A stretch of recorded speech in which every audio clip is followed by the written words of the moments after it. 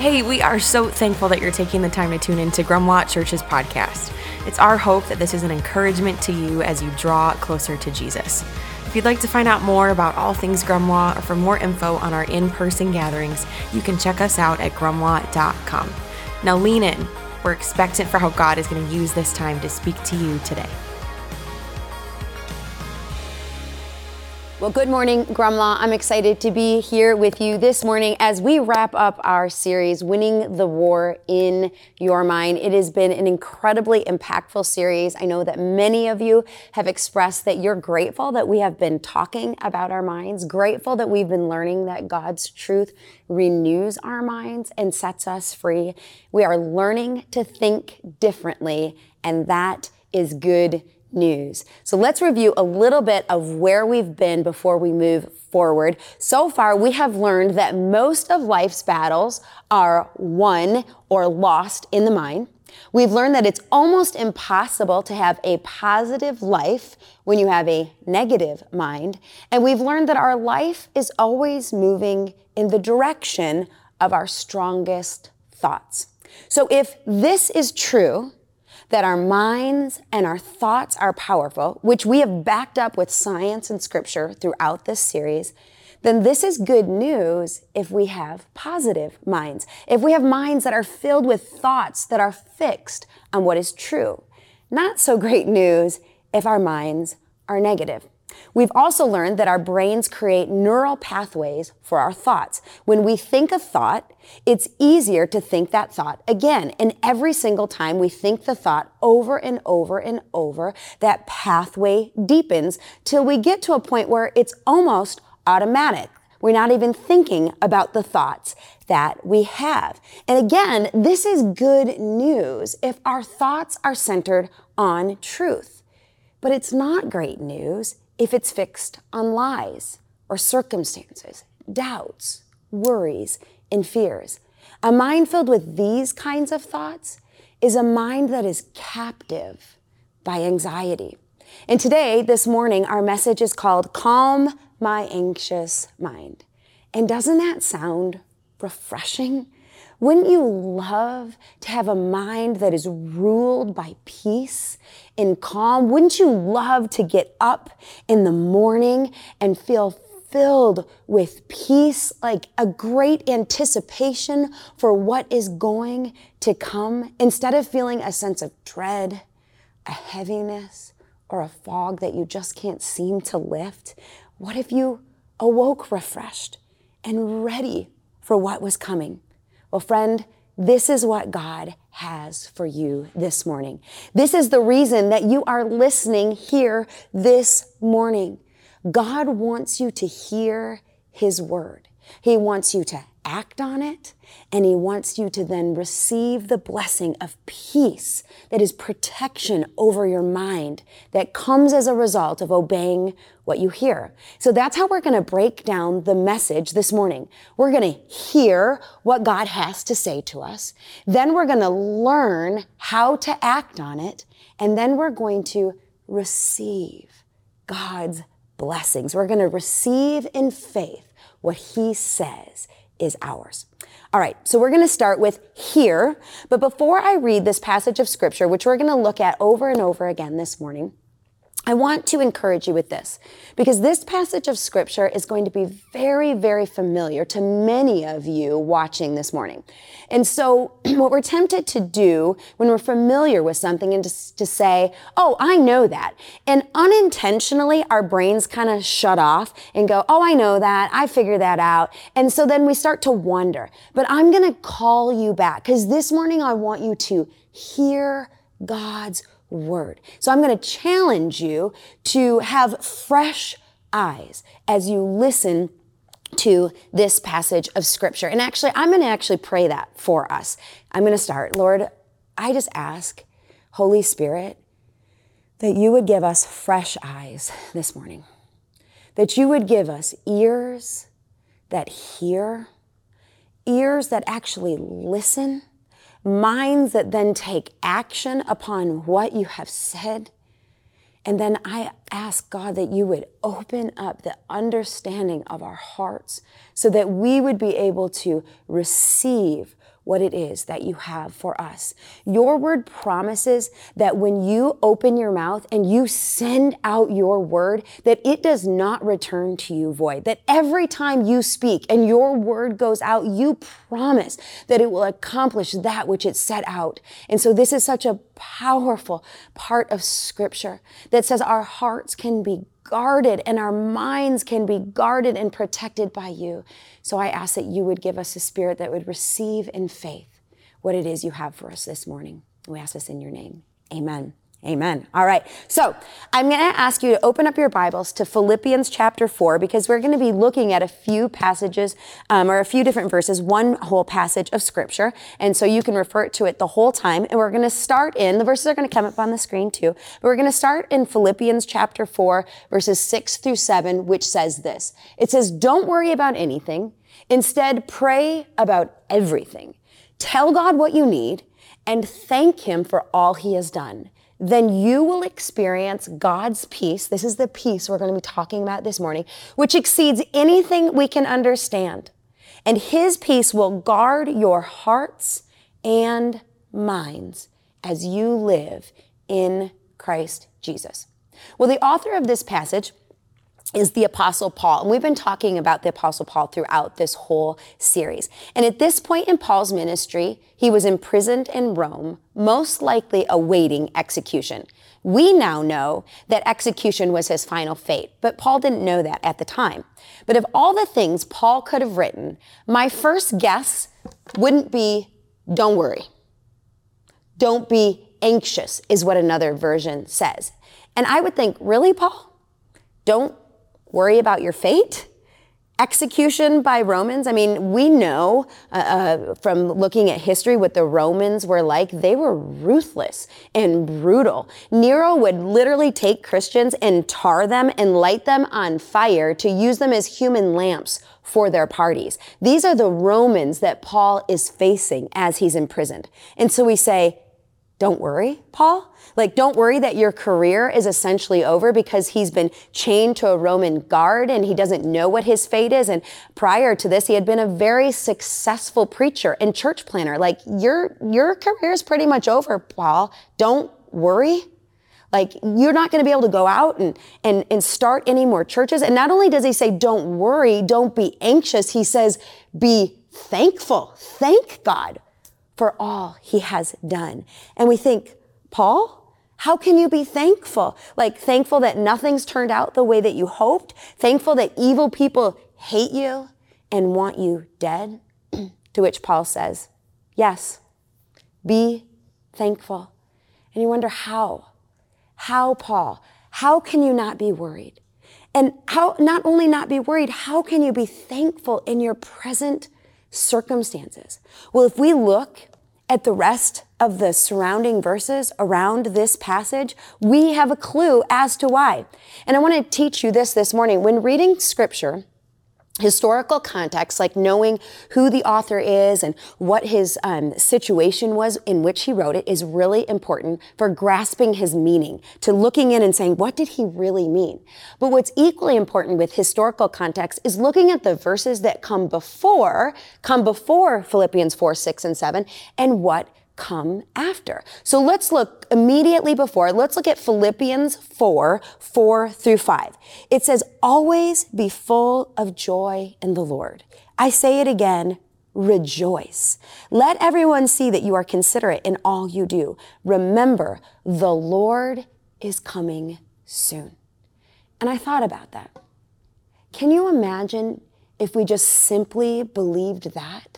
The Lord is coming soon. Can you imagine if we could take what it says in Revelation that one day that there will be a day when we will see God face to face, when our faith shall be as sight, that there will be a day when the hand of God will wipe all of our tears away. There won't be any more cancer. There won't be any more divorce. There won't be prodigal children who have strayed away. We will live in absolute perfection in the presence of our Lord and Savior, Jesus.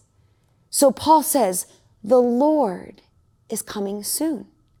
And then he says, do not worry. Well, yeah, no wonder Paul says, do not worry, because he was thinking about the glorious, rich inheritance that he was about to meet his Savior face to face. It's so much easier to say, don't worry, when those are the thoughts you're having. And let's jump down to verses 10 through 13. What comes after Paul tells us not to worry? He says, how I praise the Lord that you are concerned about me again. He's talking to the Philippians. He says, I know you've always been concerned for me, but you didn't have the chance to help me. Not that I was ever in need, for I've learned how to be content with whatever I have. I know how to live on almost nothing or with everything. I've learned the secret of living in every situation, whether it is with a full stomach or empty, with plenty or little. He says, for I can do everything through Christ who gives me strength. How can Paul not be anxious? How is Paul not worrying given his circumstances? It's because he's trained himself to be content in all situations, in all circumstances. He has come to rely on the strength that God has given him. He has, throughout his years of following and serving God, seen his goodness, his faithfulness, and his provision. God hadn't failed him yet. He hadn't failed him by putting him in prison. In fact, God had actually advanced his word through Paul's imprisonment. Do you remember last week when we talked about Philippians? We went to chapter 1. It's verse 12 and 13. And he says, and I want you to know, my dear brothers and sisters, that everything that has happened to me here has helped to spread the good news. For everyone here, including the whole palace guard, knows that I am in chains because of Christ. And because of my imprisonment, most of the believers here have gained confidence and boldly speak God's message without fear. God was up to something good, and Paul knew it. And Paul chose to focus on the good despite his personal circumstances. You see, he wasn't ignoring his circumstances or his fate. Paul wasn't a fool. He was a really intelligent guy. He was thanking God for them. Paul had trained his mind. He had fixed his mind. And in fact, when we're going to go back to chapter 4, we're going to look at verses 8 and 9. I know we skipped around a little bit, but it's really, really important when you read a passage of scripture, when we're focusing on verses 6 through 7, where it says, do not be anxious about anything. If you want to know why Paul says that, we look before, we look after. This comes directly after 6 and 7. Paul says, and now, dear brothers and sisters, one final thing. Fix your thoughts on what is true, honorable, and right, and pure, and lovely, and admirable. Think about things that are excellent and worthy of praise. Keep putting into practice all you learned and received from me, everything you heard from me and saw me doing, and then the God of peace will be with you. I want to show you a picture of a cute little girl. Her name is Grace. This is my cousin's granddaughter, and this was December 3rd of 2022, so just about a month and a half ago. And then I want to show you another picture of her whole family. So this is my cousin's son, Jacob, and his wife, Erica, and their family. This is Drew, this is Ava, and this is little Gracie right here. And this is the last family photo that they had, and her mom posted a Facebook post that goes along with this picture, and I want to read it to you. It says, this is the last family photo of us before our lives changed forever, and I wish we could go back to this day. On December 16th, Grace told us that she was seeing double, and after a trip to the eye doctor, we were told to get a CT scan. While waiting at our pediatrician's office for a referral, it became clear that we needed to see a doctor soon. We walked into Golisano's Children's Hospital on December 23rd, and after a series of events, we were told that Grace had what they suspected to be a cancerous tumor behind her left ear. They did a biopsy on December 24th, and on Christmas morning, Jake, the dad, Grace, and I met with an oncologist in our hospital room. Final pathology would eventually come back to confirm that she had, in fact, had cancerous tumor. I don't think I have to tell you how devastating every aspect of this was. We were sent home and did our best to salvage Christmas, but it was forever changed. A week later, she had a PET scan that confirmed the tumor had not spread anywhere else in her body. Praise Jesus. We had a meeting to discuss her treatment plan and have now done 2 chemo treatments. I've been hesitant to share this on Facebook as I felt it was too raw and too personal. We've been grieving in ways I can't describe. But today, I was reminded of how many people are praying for her healing and how powerful prayer is. And I am begging each person that reads this to beg God for mercy and healing and grace's precious life. I know that we serve a God who can move mountains and heal my baby girl's body. I am reminded how none of us are exempt from suffering in this fallen world that we live in, and that there comes a time in our life when Jesus asks us to step out of the safety of the boat into raging waters. I believe there will be good to come out of this horrible situation. I believe the truths in God's word. Whew. That was hard to read, let alone believe. I mean, you think, how in the world? This is the words of this mama's heart about her baby girl. And how, you ask? It's because Erica, like Paul, has heard the words of God and she's believed them. She's heard Philippians 4:6-7. Do not be anxious for anything, but in everything by prayer and petition, make your requests known to God, and the peace that passeth all understanding will guard your hearts and your mind in Christ Jesus. She has heard 1 Peter 5:7 that says, give all your worries and cares to God because he cares about you. She has heard Psalm 56:8 that says, you keep track of all my sorrows. You have collected my tears in your bottle. You have recorded each one in your book. She knows about Lamentations 3:21-26 that says, yet I dare to hope when I remember this, the faithful love of the Lord never ends. His mercies never cease. Great is his faithfulness. His mercies begin afresh each morning. I say to myself, the Lord is my inheritance. Therefore I will hope in him. The Lord is good to those who depend on him, to those who search for him. So it is good to wait quietly for salvation from the Lord. It says, don't worry about anything. Imprisonment, cancer, losing my job, my car breaking down, my bank account being empty. Don't worry about anything. Instead, pray about everything. Tell God what you need. Thank him for what he's done. And then this peace that we can't even wrap our minds around, it guards our hearts and our minds as we live in Christ Jesus. This is the peace that was guarding Paul's mind when he was in prison. This is why he's not worrying about his fate. This is the peace that is guarding Erica's mind, not allowing the circumstances she's in to consume her with worry and fear and what ifs.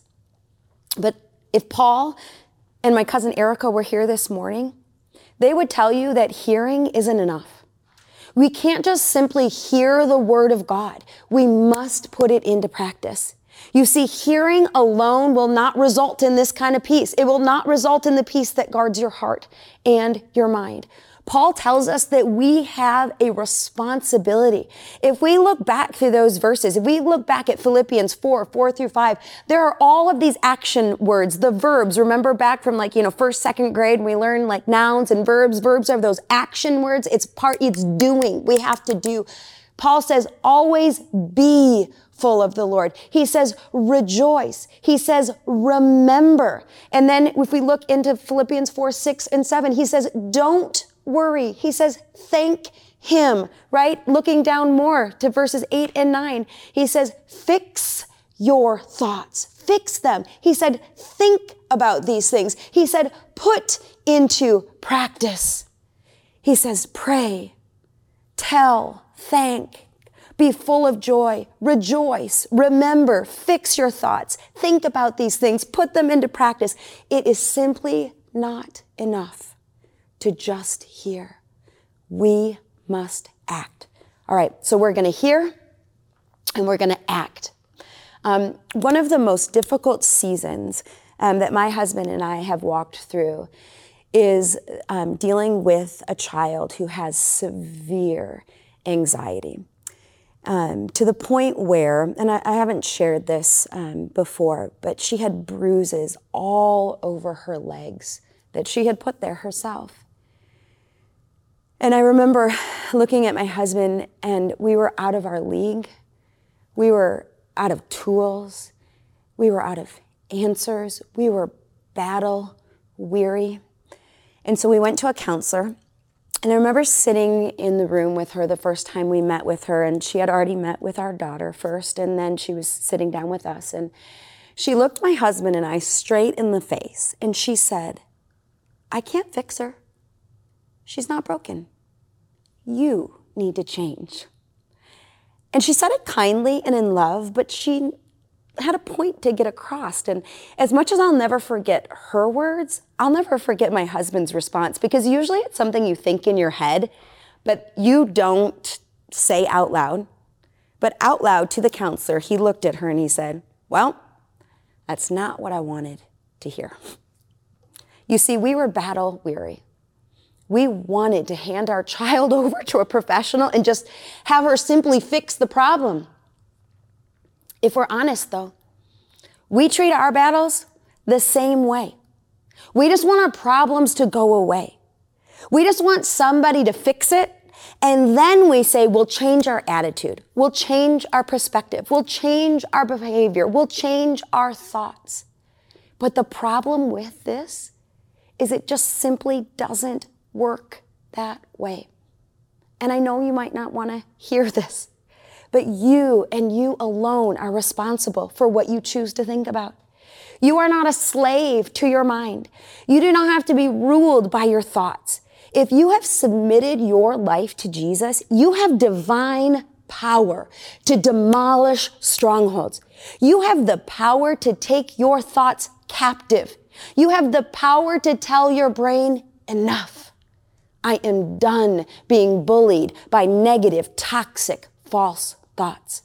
We have the ability to capture those rebellious, false arguments and knock down those strongholds. Remember the verse? This is Paul again, and we talked about this a couple weeks ago. It says, we're human, but we don't wage war as humans do. We use God's mighty weapons, not worldly weapons, to knock down the strongholds of human reasoning and to destroy false arguments. We destroy every proud obstacle. That includes thoughts that we say to ourselves, things that we think. We destroy every proud obstacle that keeps people from knowing God. And we capture their rebellious thoughts and we teach them to obey Christ. But here's the truth. This won't happen just because you read these verses. They sound good. They're great. But it won't happen by you just showing up to church on Sunday morning or tuning in to watch Grumlaw online and just listening to the message. You will never be victorious if you do not practice what you have heard.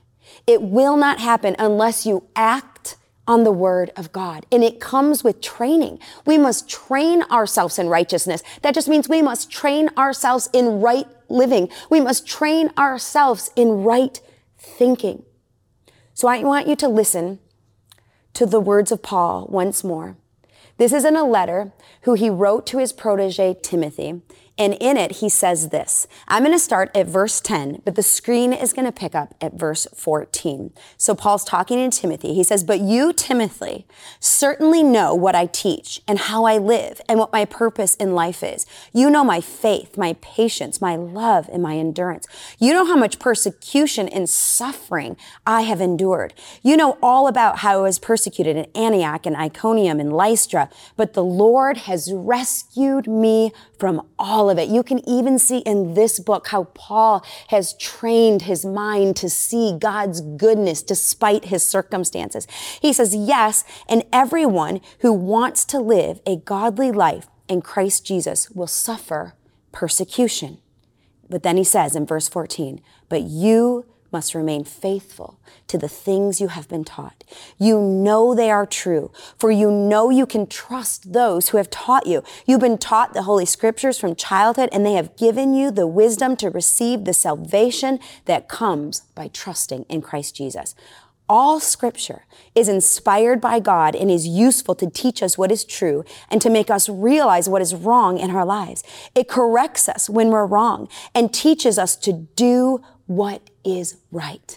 God uses it to prepare and equip his people to do every good work. Timothy, Paul says, put into practice what you have heard and been taught. It is powerful. Be trained by it. It will teach you how to live. And I want to ask you this. How foolish would it be to join the military and on day one go into war? Would you ever show up to a marathon with at least running a mile or two? Who would show up to the Olympics, walk up to the starting blocks at the swimming pool, ready to swim the 400-meter IM, one of the hardest events? No one. Yet we show up to battles unprepared in our minds all the time. We skip our quiet time with God because we're too busy. We don't sign up for connect groups because we don't like people. We don't make going to church on Sunday a priority. We go when we have time or when we didn't stay up too late the night before. But just as you would never show up to a physical event unprepared, we shouldn't leave the attacks of our mind to chance. I want to teach you a little bit of science about your brain.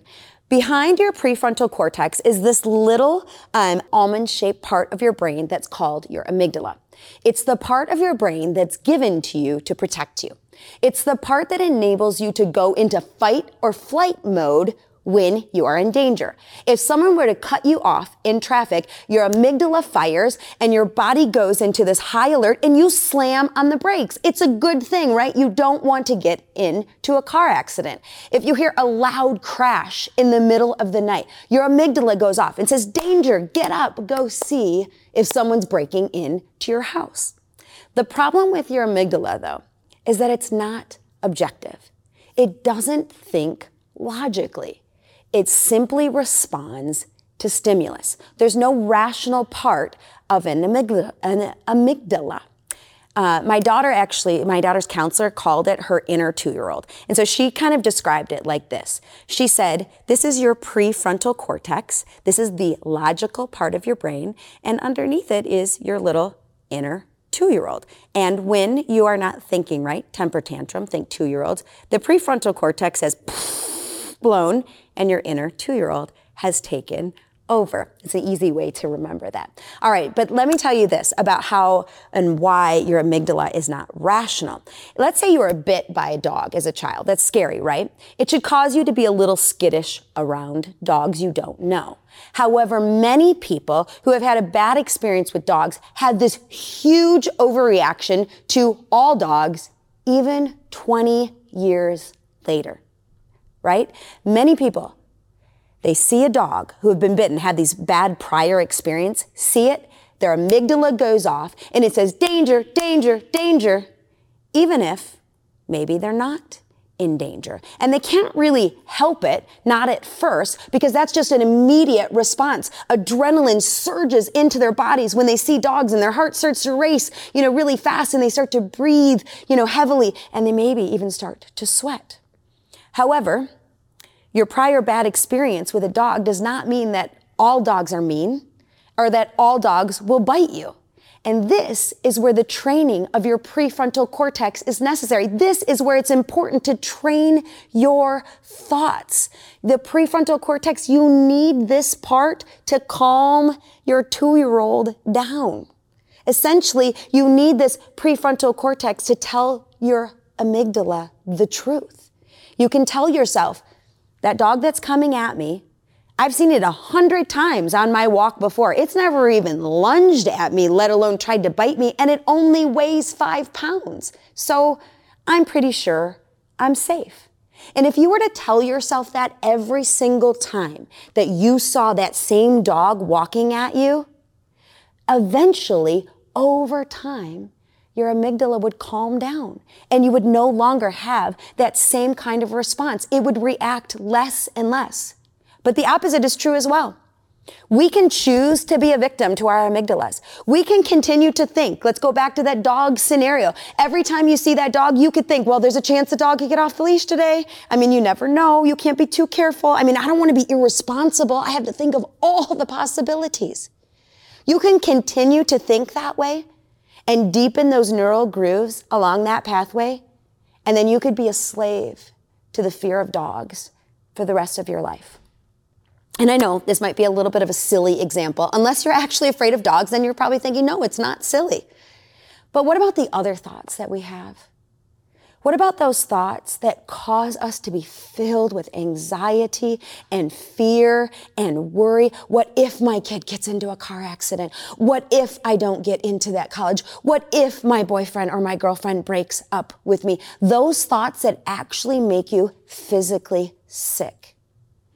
What about those thoughts that trigger your amygdala that tell you that you are in danger? The thoughts that make you doubt God's truth. Are those silly examples? Throughout this series, we've been challenged to identify the lies that we've been believing and replace them with truth. We were told we're to think it, write it, confess it till we believe it, right? Think it. What is that lie? Write it down, and then write down the corresponding truth of God's word that combats that lie, and then confess it until you believe it. You say scripture out loud as often as you need to until you believe it. And I ask you, think it, write it, confess it. Think it, write it, confess it. We've talked about it over and over and over in this series. Have you done it? If you haven't, you're showing up to an Olympic swim event in a snowsuit. I know, not what you wanted to hear. But I say this in love. But how are you ever going to experience victory in any area of your life if you're not willing to get off the bench? You have to train. You have to act on God's word. How much longer will you show up? Will you tune into Grandma Online and just listen to what has been presented, but to just turn off the TV and do nothing with it? We must hear, we must act, we must receive. We're going to go back to our focus verse. Don't worry about anything. Instead, pray about everything. Tell God what you need and thank Him for all He has done.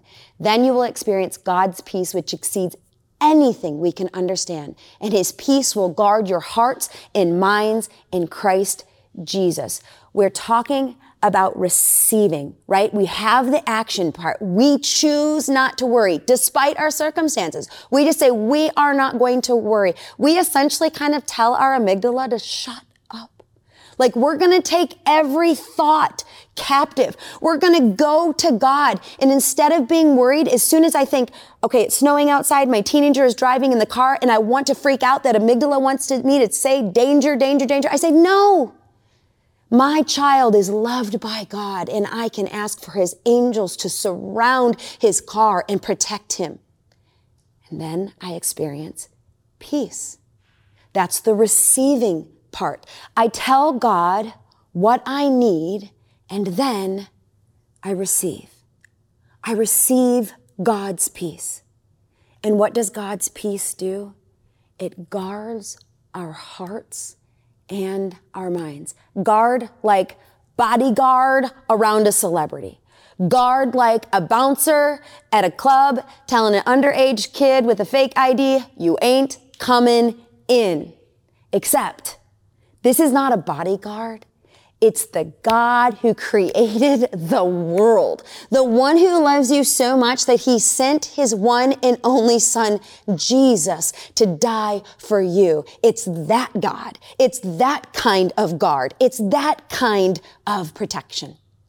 Okay, I want to end with this. We're going to practice hear, act, receive. We're going to practice this together before I let you go, because we cannot act on something if we don't know how to do it. So I'm going to teach you how to do it. So here, we have heard this verse. We're going back to Philippians 4:6. You're like, Melissa, I have heard this verse. Time for a new one. Nope, not time for a new one. All right, don't worry about anything. Instead, pray about everything, tell God what you need, and thank him for all he's done. Then you will experience God's peace, which exceeds anything we can understand. His peace will guard your hearts and your minds as we live in Christ Jesus. So the here part, we read it, okay? We read it. We just read it out loud. We ask questions. Who wrote it?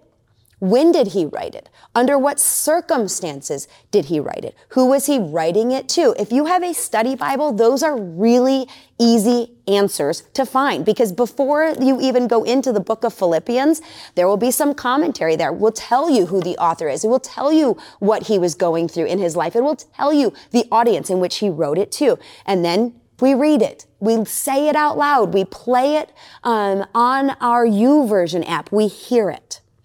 Then after we hear it, we act. What is it asking me to do? It's asking me not to worry, but instead pray about everything. So you know what I do when I'm reading my Bible and I get to this verse? I stop and I do exactly what it says. So if it says, don't worry, I'm like, I'm worried about some things. It says, instead, pray. Well, I'm going to stop and I'm going to pray and I'm going to say, God, I am worried about my child. I'm worried about my job. I'm worried about my marriage. I'm worried about my health. I just stop right there and I do it. I've been reading in the book of Deuteronomy about the Israelites and how rebellious and stubborn they were. And it'd be easy for me to just read it and say, well, that was them. No, when I read that, I think, oh God, I'm so sorry. I'm so stubborn and rebellious in my heart, just like the Israelites. Will you forgive me? As I am reading and hearing, I'm actually acting. So you read this and you stop right now and you pray and you ask for God. You ask him for what you need. And then you thank him. God, thank you. Thank you for all that you have done. Thank you that I'm standing in a warm building with heat around friends who love me. Thank you, God, for everything you have given to me. I mean, there's a long list of things that we could thank God for, even in suffering. And I give my worries and my cares to him. This is the action part too. I give my worries and my cares to God because he cares for me. I think it. I write it. I confess it until I believe it. And then I receive. I believe the truth presented. I believe it. I say, God, I've prayed about it. God, I thank you. I've thanked you. And now I receive your peace. It doesn't matter how I feel. It doesn't matter what my emotions are. I receive it in faith. I confess it till I believe it. I think it. I write it. I confess it till I believe it. Every time I begin to be worried about the same thing, or I want to have that same thought go down that neural pathway, say, no way, I'm taking my thoughts captive unto Jesus Christ. And I am going to say, I am a child of God. His peace guards my heart and my mind. I receive it. I'm a child of God. His peace preserves and protects my mind. I say it. I confess it over and over and over until I believe it. And you want to know a cool science fact that we're going to end on this? It's actually been proven that 12 minutes of daily focused prayer over an 8-week period can change the brain to such an extent that it can be measured on a brain scan. And one of my favorite authors, her name is Dr. Carolyn Leaf, she says this: that's science catching up to the Bible.